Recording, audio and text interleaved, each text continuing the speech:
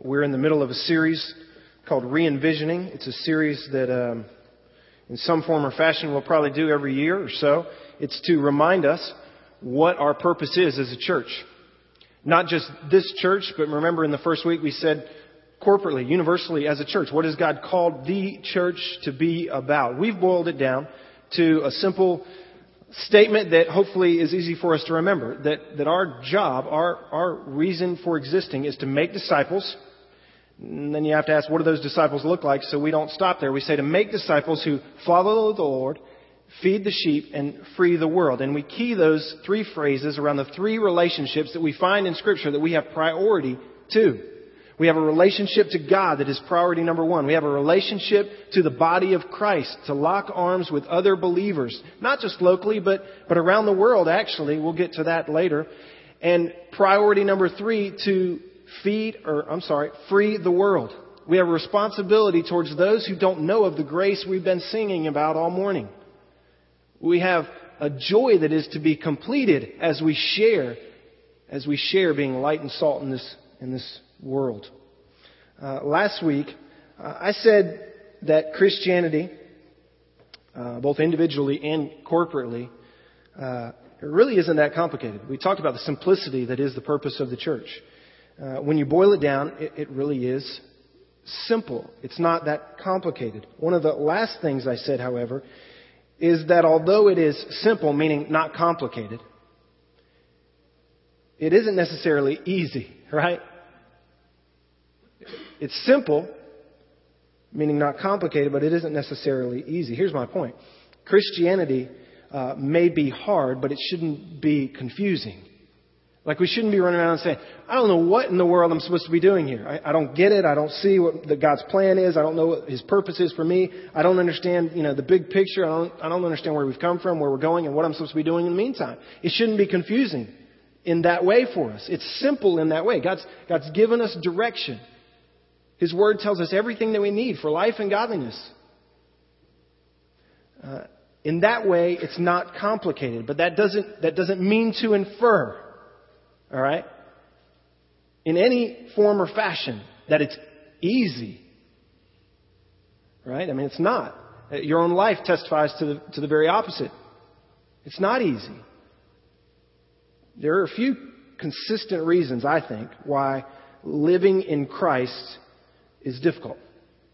A few consistent reasons why I think living this Christian life is difficult. Number one is, and it's, although I put these in no particular order, it's probably number one. Number one is our flesh.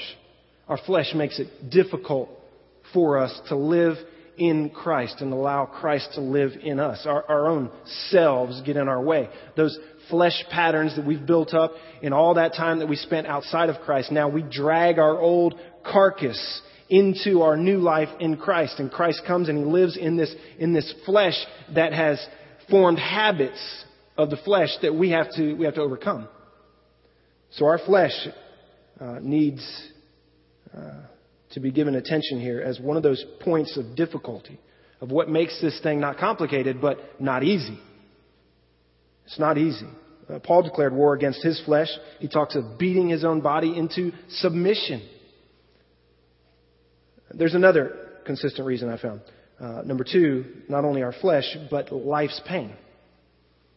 Our flesh makes living in Christ difficult, but life's pain, life's hardship, everything that life throws at us makes this walk in Christ not easy, right? If that's not a reality to you, you need only pick up the newspaper once in a while to learn about life's pain. It is mostly bad news. It's mostly amazingly sickening news. You need only walk the floor of an ICU and look into the rooms to learn a little bit about life's pain. So our flesh brings us difficulty. Life's pain brings us difficulty, certainly. And then you got to throw old Satan in there, right? His opposition to us living in Christ creates massive difficulties for us. One of the big reasons that it's not easy for you as you press in and try and get closer to Christ is because there's someone there opposing that relationship. There's someone there that opposes you to follow near to Christ.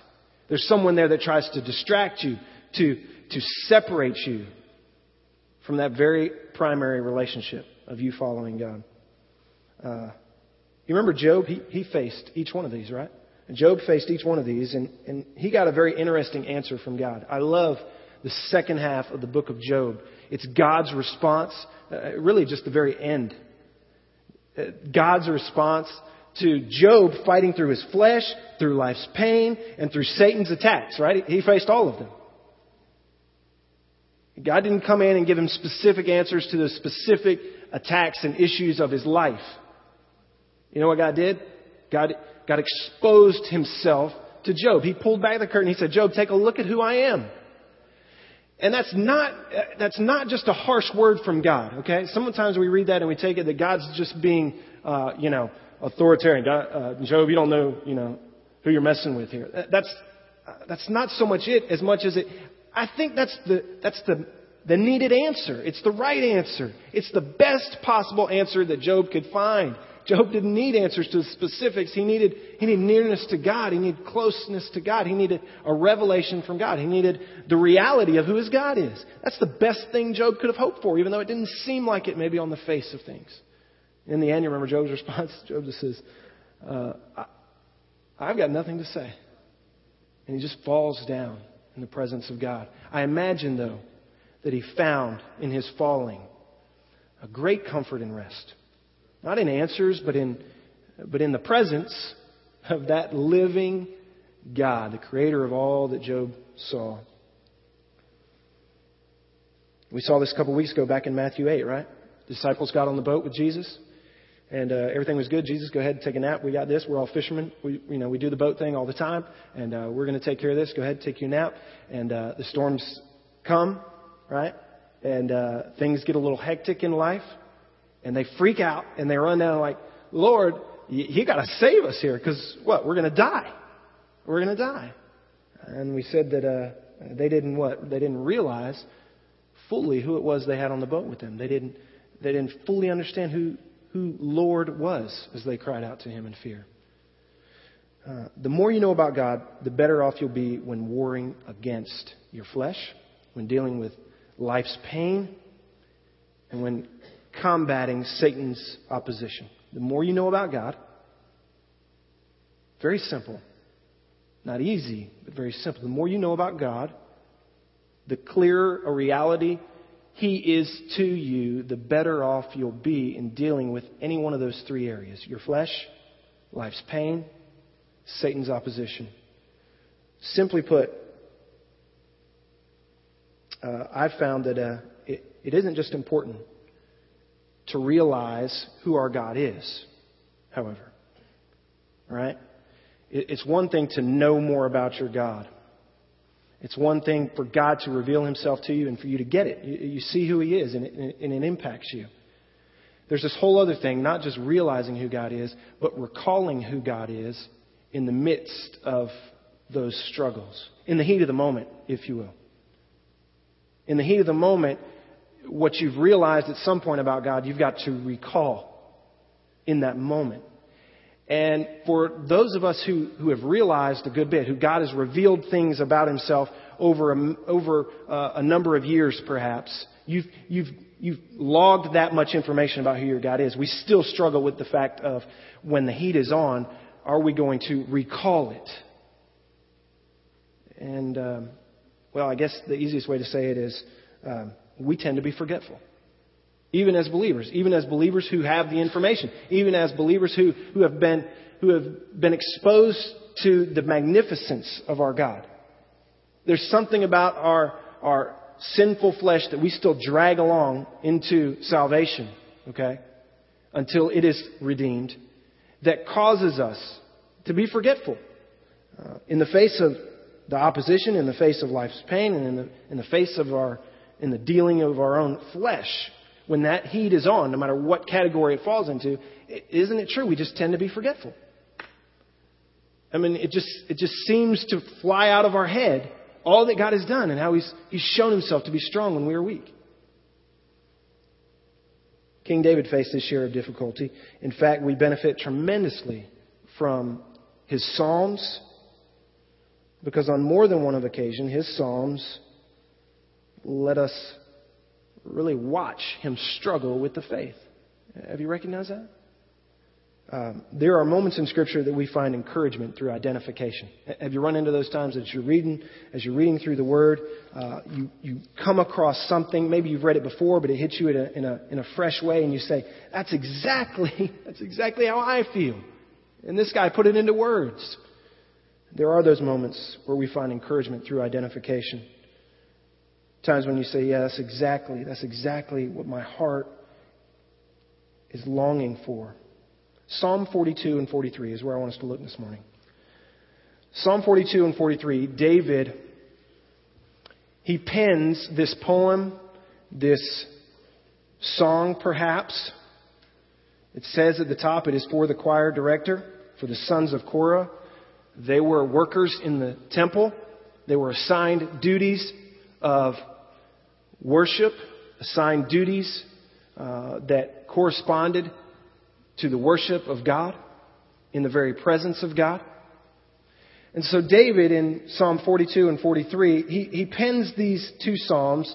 I believe they're one. Okay?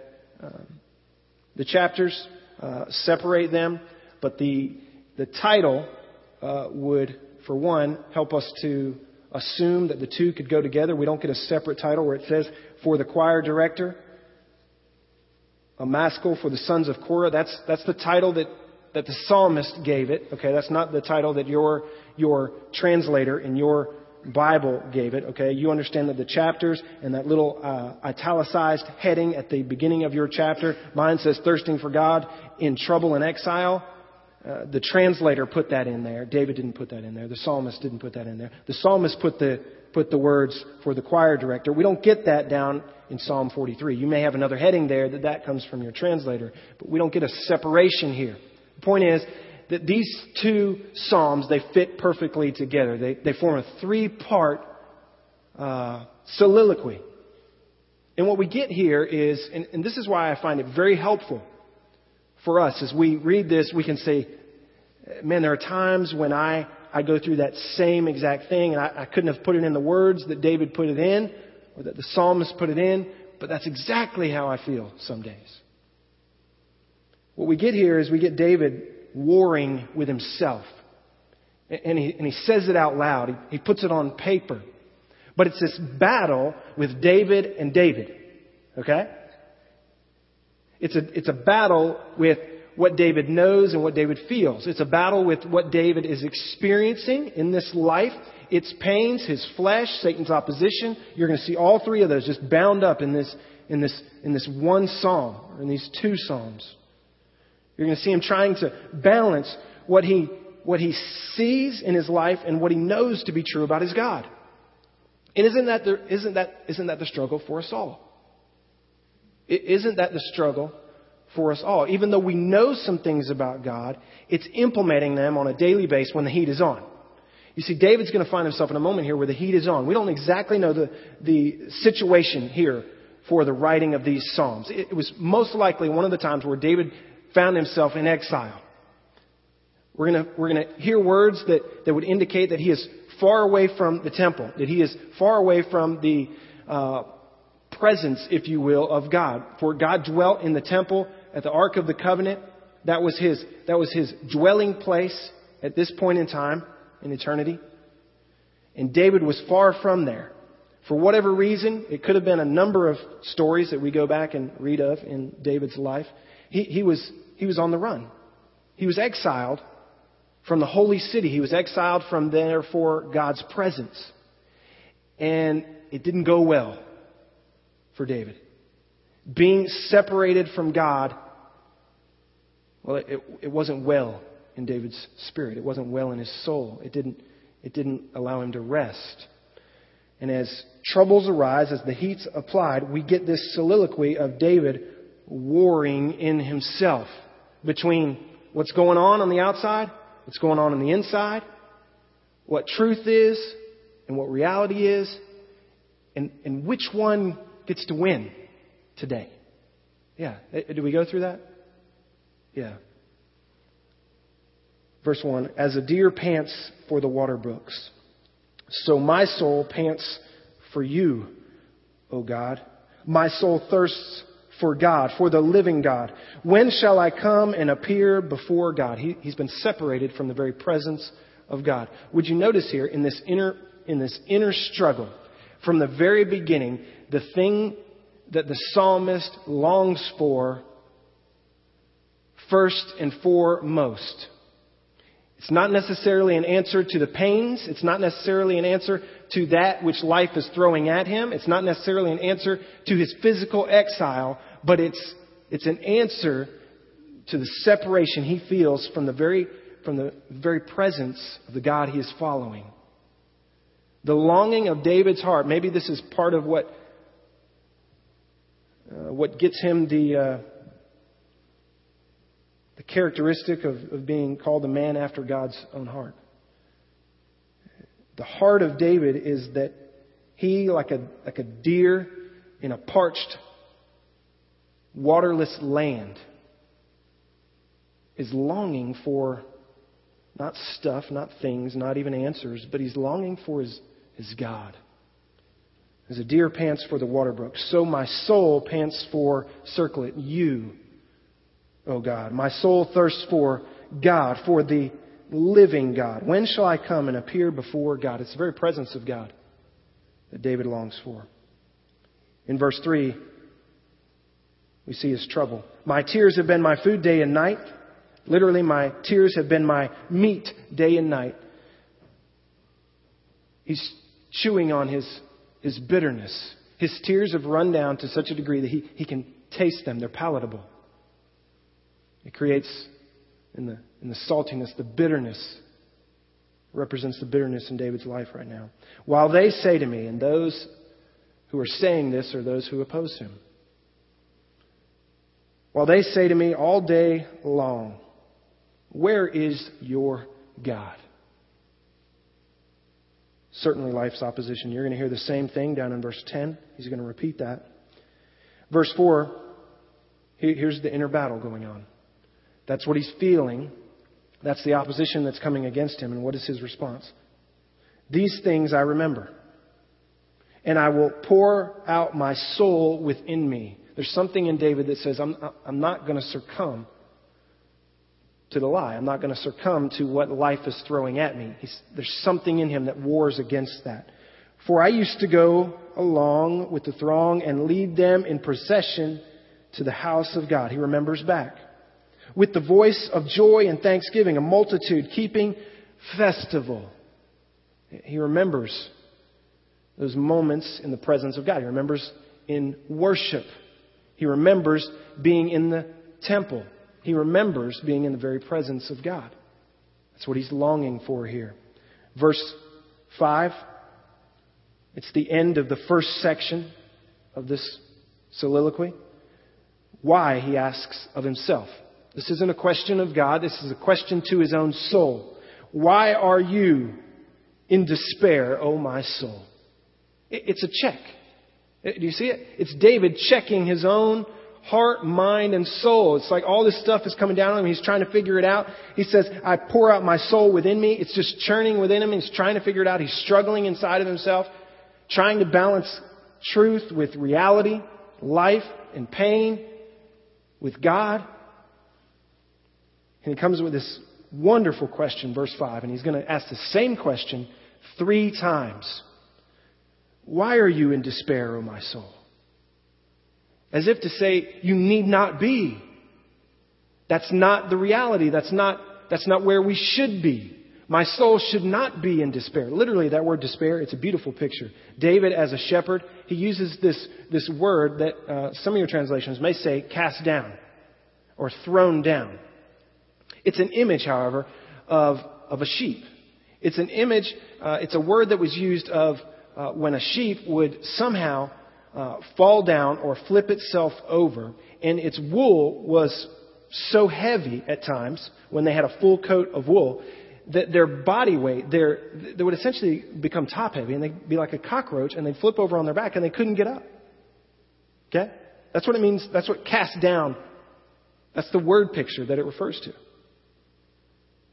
And the sheep, he's just sitting there squealing, kicking around on his back, right? And he can't flip himself over. He can't get out of it. And he begins, after a while, the weight of his body, he begins to actually suffocate, and he'll die if he can't get off of his back. David, as a shepherd, he's seen this before. He applies it to the place that his soul is. And in some sense, this war inside of him, he feels like he's just kicking around on his back. He's helpless, and he can't get himself uprighted. His world is flipped upside down, and he can't get himself turned over. And why? Why are you in despair, O my soul? And why have you become disturbed within me? And here's the truth. He's battling back. Watch this. Hope in God, for I shall again praise Him. I shall again praise Him for the help of His presence. That word help is literally salvation. Stronger than the word help. It's that God will be strong to save me. And do you notice where salvation comes for David? It's back in what? The very presence of his God. It's not in the hand, but it's in the face. It's in the bosom of his God. It's in the very presence of his Savior. And he finds rest. We get another section. In the second and third section, you find indications that this war that's going on in the heart and in the mind of David, he begins to make advances. He begins to improve his stance against it. So here's his second go around. Oh my God, my soul is in despair within me.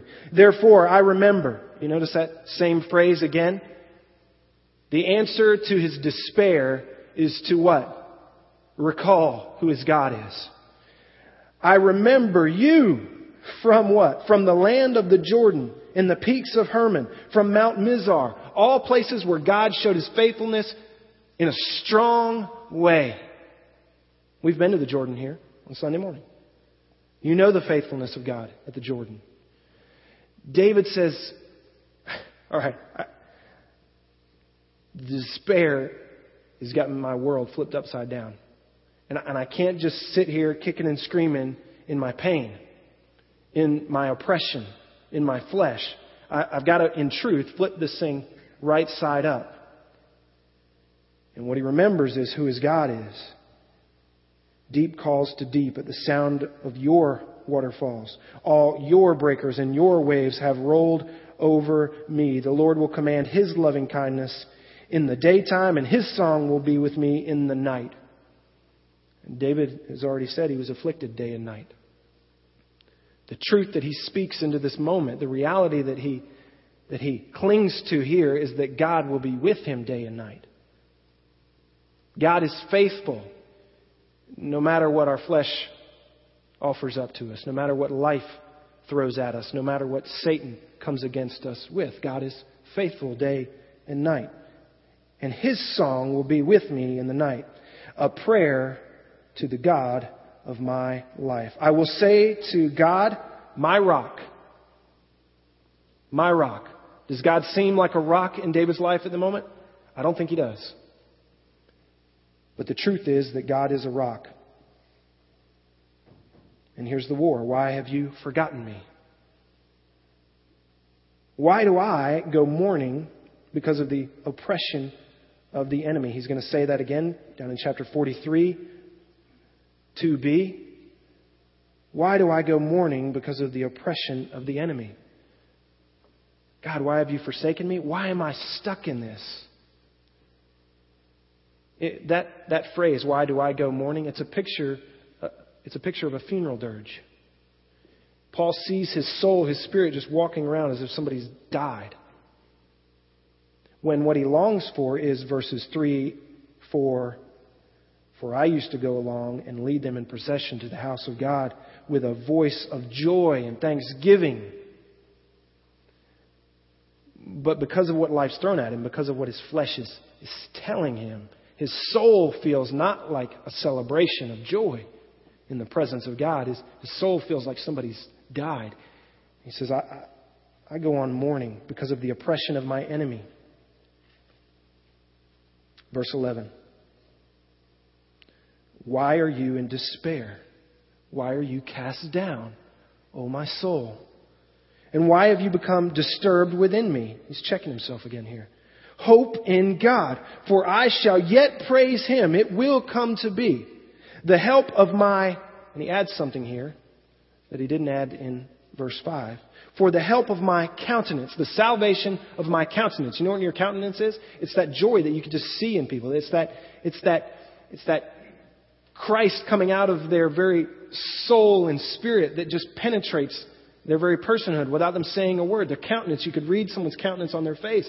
And he says, the salvation of my countenance and my personal God. He gives you the third section here. Vindicate me, O God. Vindicate me. He gets a little more courage. I think he's landing a little bit more on the God is faithful side here. He's beginning to.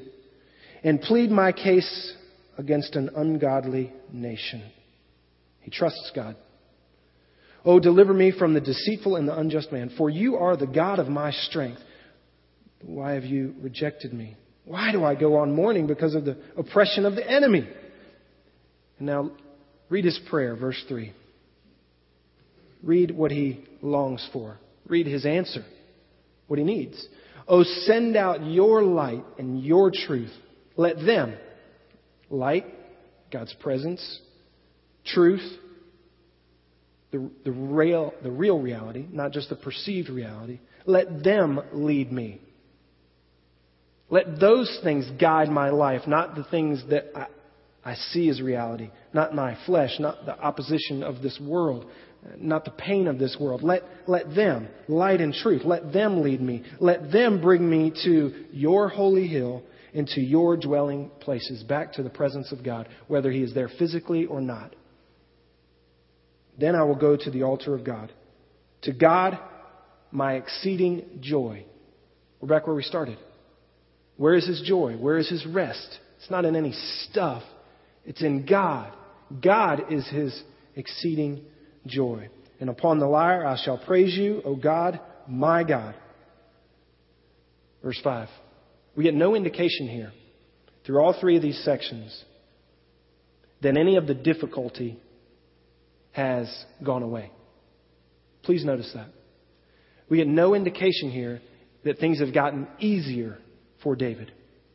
What's happened here, however, is that David has struggled through. He's fought the good fight. He's fought the battle in his heart and in his mind and in his soul. He's talked himself through and out of this, Calvin says.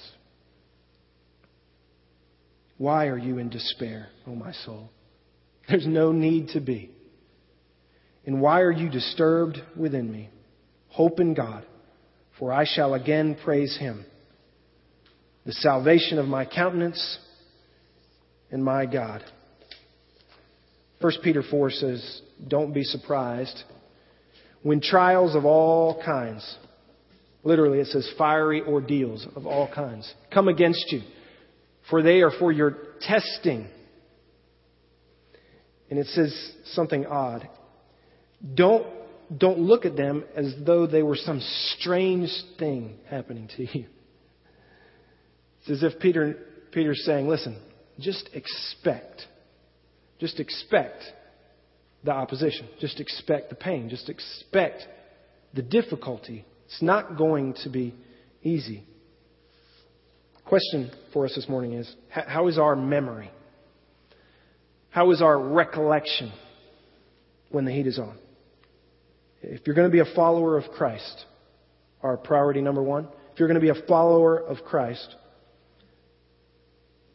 you got to know that it isn't always going to be easy. In fact, difficulty is probably to be expected as the norm. The answer to the difficult days of Christianity, whether individual or corporately, is to keep your memory sharp. It's to keep your memory sharp. It's not just what you know about God. It's what you can recall in the heat of the moment when it's most needed. My 5-year-old's favorite excuse for when he does something wrong is, I forgot. I forgot. And I mean, it can be real simple too, right? Like, buddy, listen, you can't punch your brother in the face. You just can't do that. I forgot. What do you mean you forgot? Oh, I forgot. Some of us, and I don't mean this in a negative way. I mean it as the word is to be used technically. Some of us are ignorant to the reality of who God is. And again, I don't mean ignorant in a negative way. I just mean ignorant in a technical way. Some of you don't know because you haven't looked. You haven't listened. You haven't watched. You haven't maybe experienced God pulling back the curtain and saying, this is who I am. Maybe you haven't peered long enough in His presence. Maybe you haven't dwelt in His presence enough. Maybe you're not in the Word enough. Maybe you're not in prayer enough to have stockpiled truth about who God is that can help you in the heat of the moment, that can help you when the pressure's on. Because the more information that is there, the better chance you have of recalling that information when life throws whatever it's going to throw at you. We are forgetful, right? As believers, we are forgetful. Scripture speaks of this. We need reminders, don't we? To write these same things to you again is no trouble for me, and it's actually a benefit to you, Paul says. He says that several times in his writings. Think on these things. Don't focus on these things. Hide these things in your heart. Don't let them slip away. Don't let them get away. Hide them in your heart. Cling to them. Write them on the doorposts of your home so you see them coming and going. Talk of them when you rise, when you walk around, all the time. And we're just forgetful people, aren't we? Over and over and over. Scripture says, remember, remember, remember. To Joshua, be strong and courageous. Be strong and courageous. Everywhere you turn around, be strong and courageous. Don't forget all that I've done for you. The Old Testament histories are basically recollections of what God has previously done, reiterated, repeated to the next generation. Here's who I am, and here's why I can be trusted. God says it to generation after generation after generation. Why? Because it slips away. Especially when the pressure is on. We just get dumb to the things of God. It's as if He's never done anything for us. It's as if He's never shown Himself to be strong.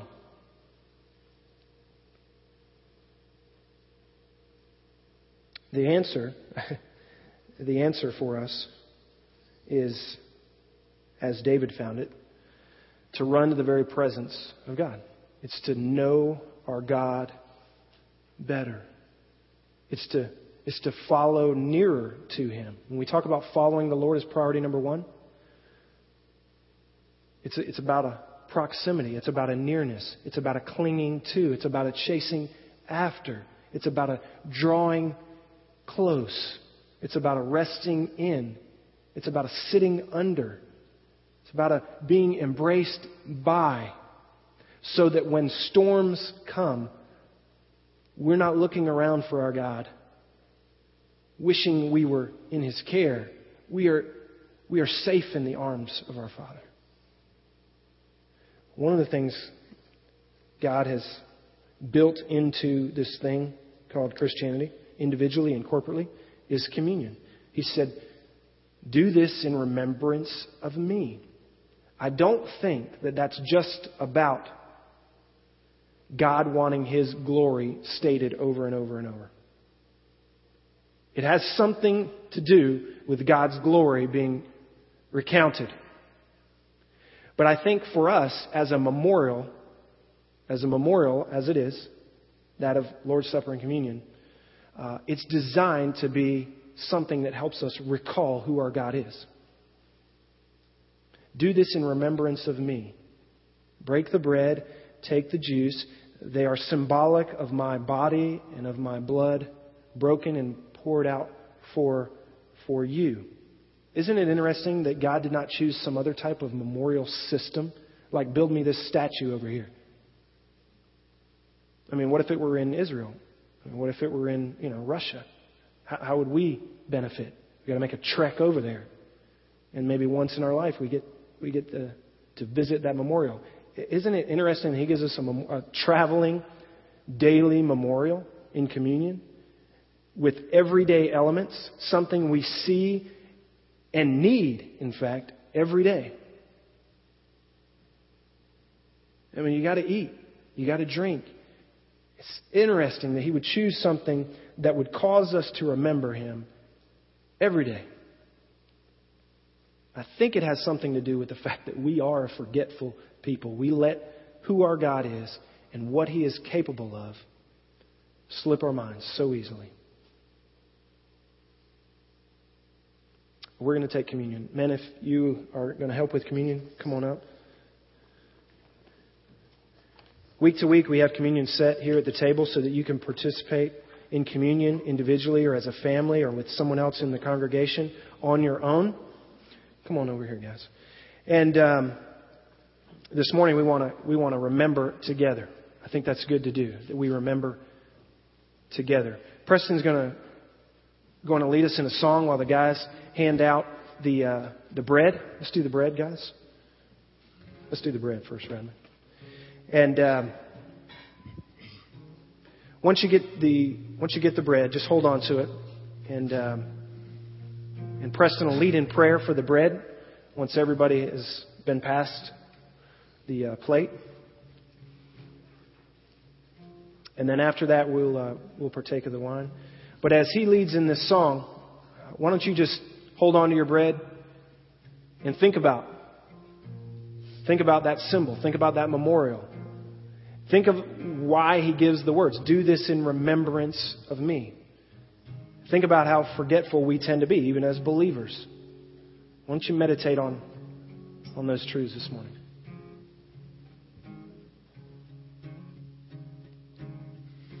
Take my life, I lay it down at the cross where I am found. All I have, I give to you, oh God.